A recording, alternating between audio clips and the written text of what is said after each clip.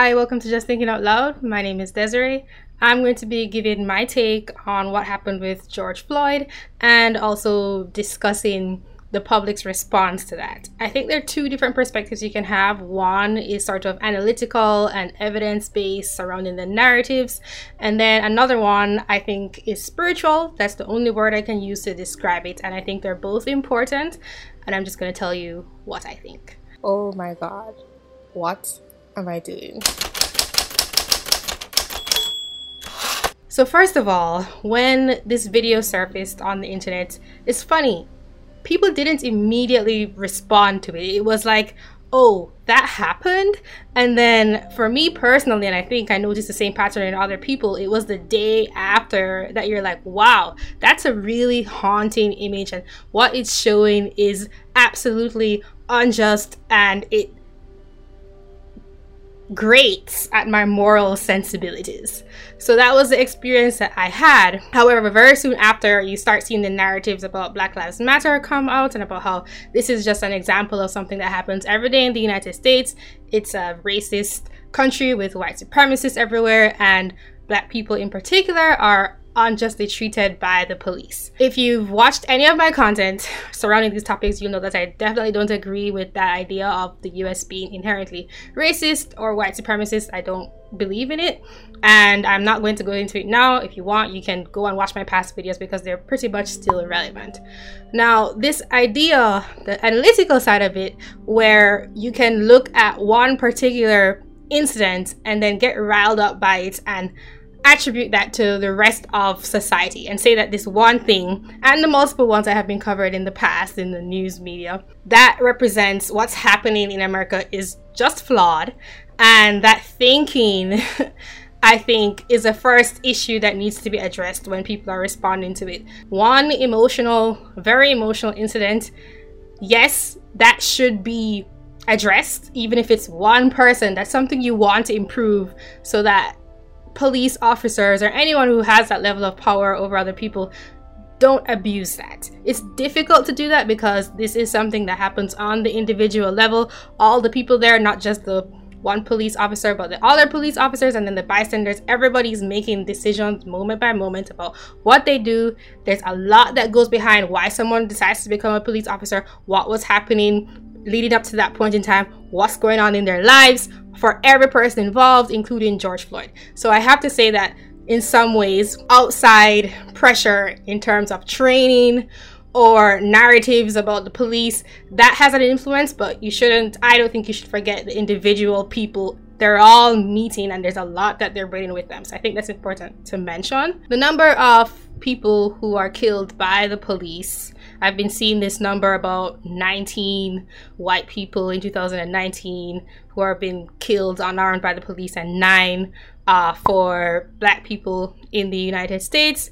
Those numbers are extremely, extremely small. And you also have to put into the context of these policemen protecting a lot of Black people from crimes committed upon them by other Black people. And I think that it's important to realize, in general, people who are Black are more involved with violent crime and they have more encounters with the police. That's backed up by data, just crime statistics. It's also backed up by data from witness reports, like people saying who they're interacted with, citing the race of the person. If you have one group of people having encounters with the police more frequently than another, they're more likely to be in armed conflict, and then bad things happen from that. So if you look at just police interaction and then look at how often in terms of the police interaction Black people are killed by these police, often not just white, and you compare it to another group of people, not just whites exist in the US, which is what I always say, but those are the groups people like to compare because of the historical context of that. There's not much difference. I saw someone on Twitter talking about how people only bring up all the white people who are the majority of those who are unfairly killed by the police when they're trying to deflect from what's happening to Black people. When I heard that argument, I kind of flipped it on my head, because you could also say nobody cares about police brutality in general unless it's about Black people, and I think that's not any worse than saying nobody cares about white people unless it's to deflect about Black people. But If people are only focusing on police brutality when it's about Black people, then do they really care about police brutality at all? Like, that's a question that you have to ask. If people are only paying attention, aren't all those other lives very important?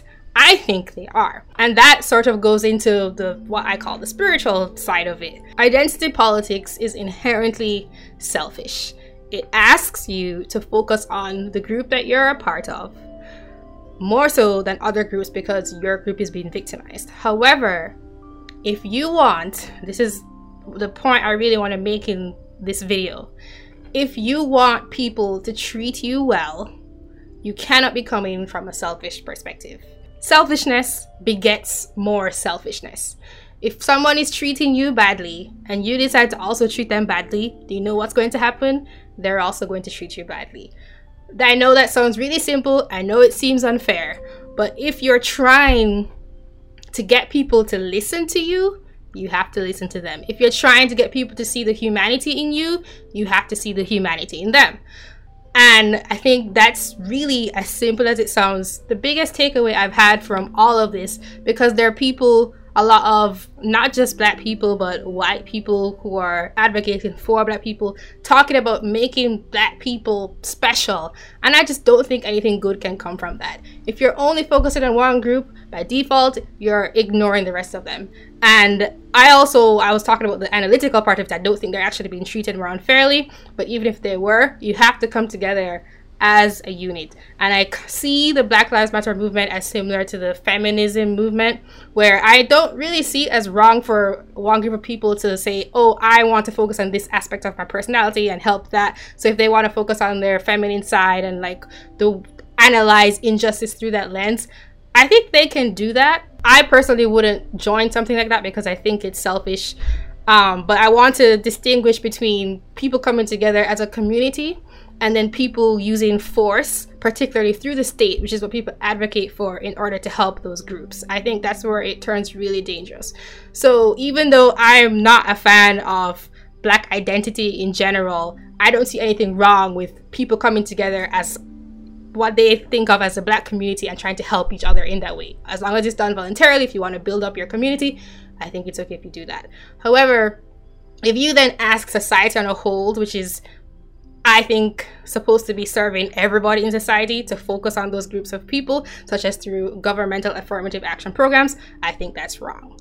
So that's where I'm coming from. A couple of other points I wanted to make. It doesn't really matter how he died. They've been coming out with two different competing reports about how he died, even though at the end of the day, it came from lack of breath. But whether or not it was directly from the police or from stuff that he was doing, drugs, stuff like that, no matter what George Floyd was doing, the police, I don't think anyone should have that kind of power over another human being, but we do. That's how we've figured out how to live civilized in a civilized fashion together. And what I think would be better is, I think, too idealistic, if I'm honest with myself, but I do think that would be better. So we have police protect people. Sometimes police are doing good when they can, but that was a gross misuse of power. I think in the vast majority of cases that doesn't happen.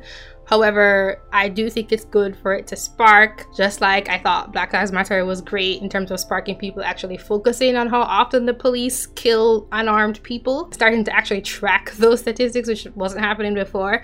I think some good can come from this in terms of how police respond to body signals, for example, from victims or people that they're trying to help, especially under high pressure situations.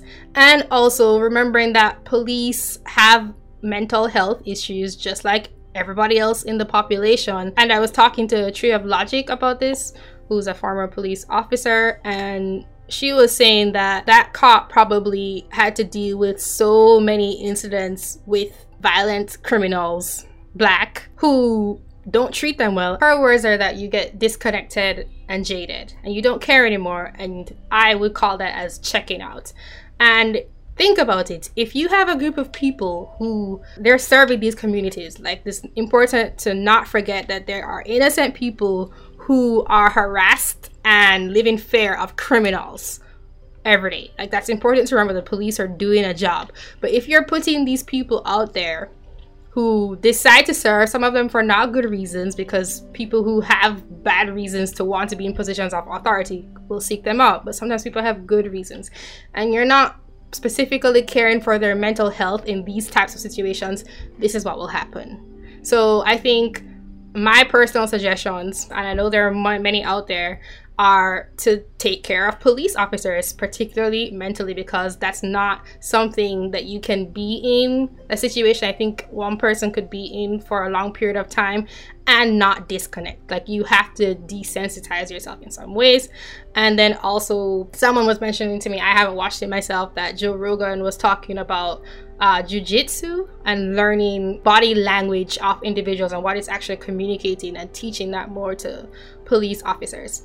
I see incidents like this happen again because of the things I've mentioned in this video. Accidents happen, the whole checkout phenomenon. But going back to my main point is that you cannot get love, which is really what Black people at least say they're asking for, from hate. And I think if you're being selfish, that is not coming from a place of love. That's how I see it. And also, in terms of the narratives, if you only look at particular incidents, that's not how you look at data and form a narrative around it. So I hope that that was helpful. I'm sure some of you wanted to hear what I had to say on the situation. Police brutality is something that should be dealt with, but I think the ways to deal with it are not through violent acts or even hateful acts. I think it comes from trying to take care of police officers counterintuitively. Even though you're trying to rebel against them doing bad things, you need to help them reconnect to the humanity in themselves. And I think a lot of things would change if people do that.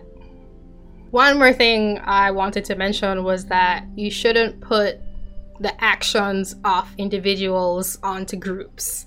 Statistical groups about patterns are not the same as individuals. And in a lot of media that I was seeing on Twitter in particular today, people keep talking about individuals like there's like an individual person on the screen. I'll try and show an example, but they say X people do this. Like, I see over and over and over again.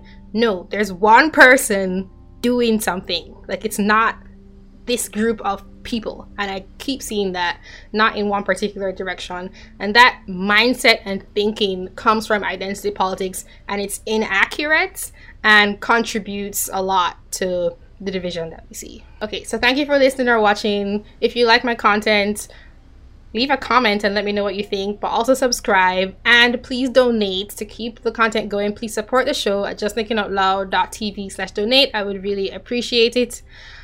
I hope you have a good day and stay safe. Bye.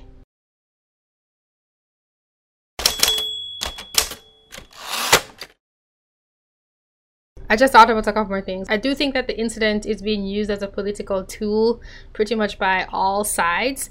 And I think that some people have planned for this. I think that people's compassion can be manipulated very well, particularly with identity politics. And that everyone's reasoning reaction to this shows a lack of critical thinking. And I don't know how you change that.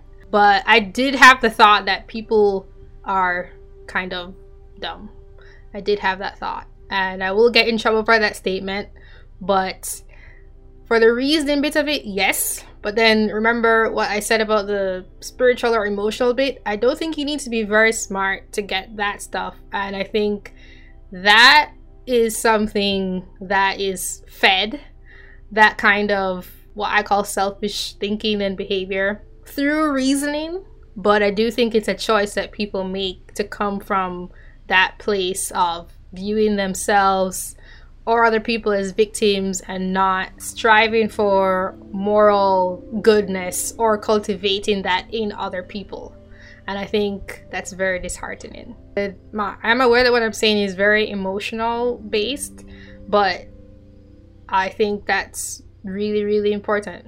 That's what I think about this situation. Even though you could say all the statistical stuff that I also think is true and have gone into before.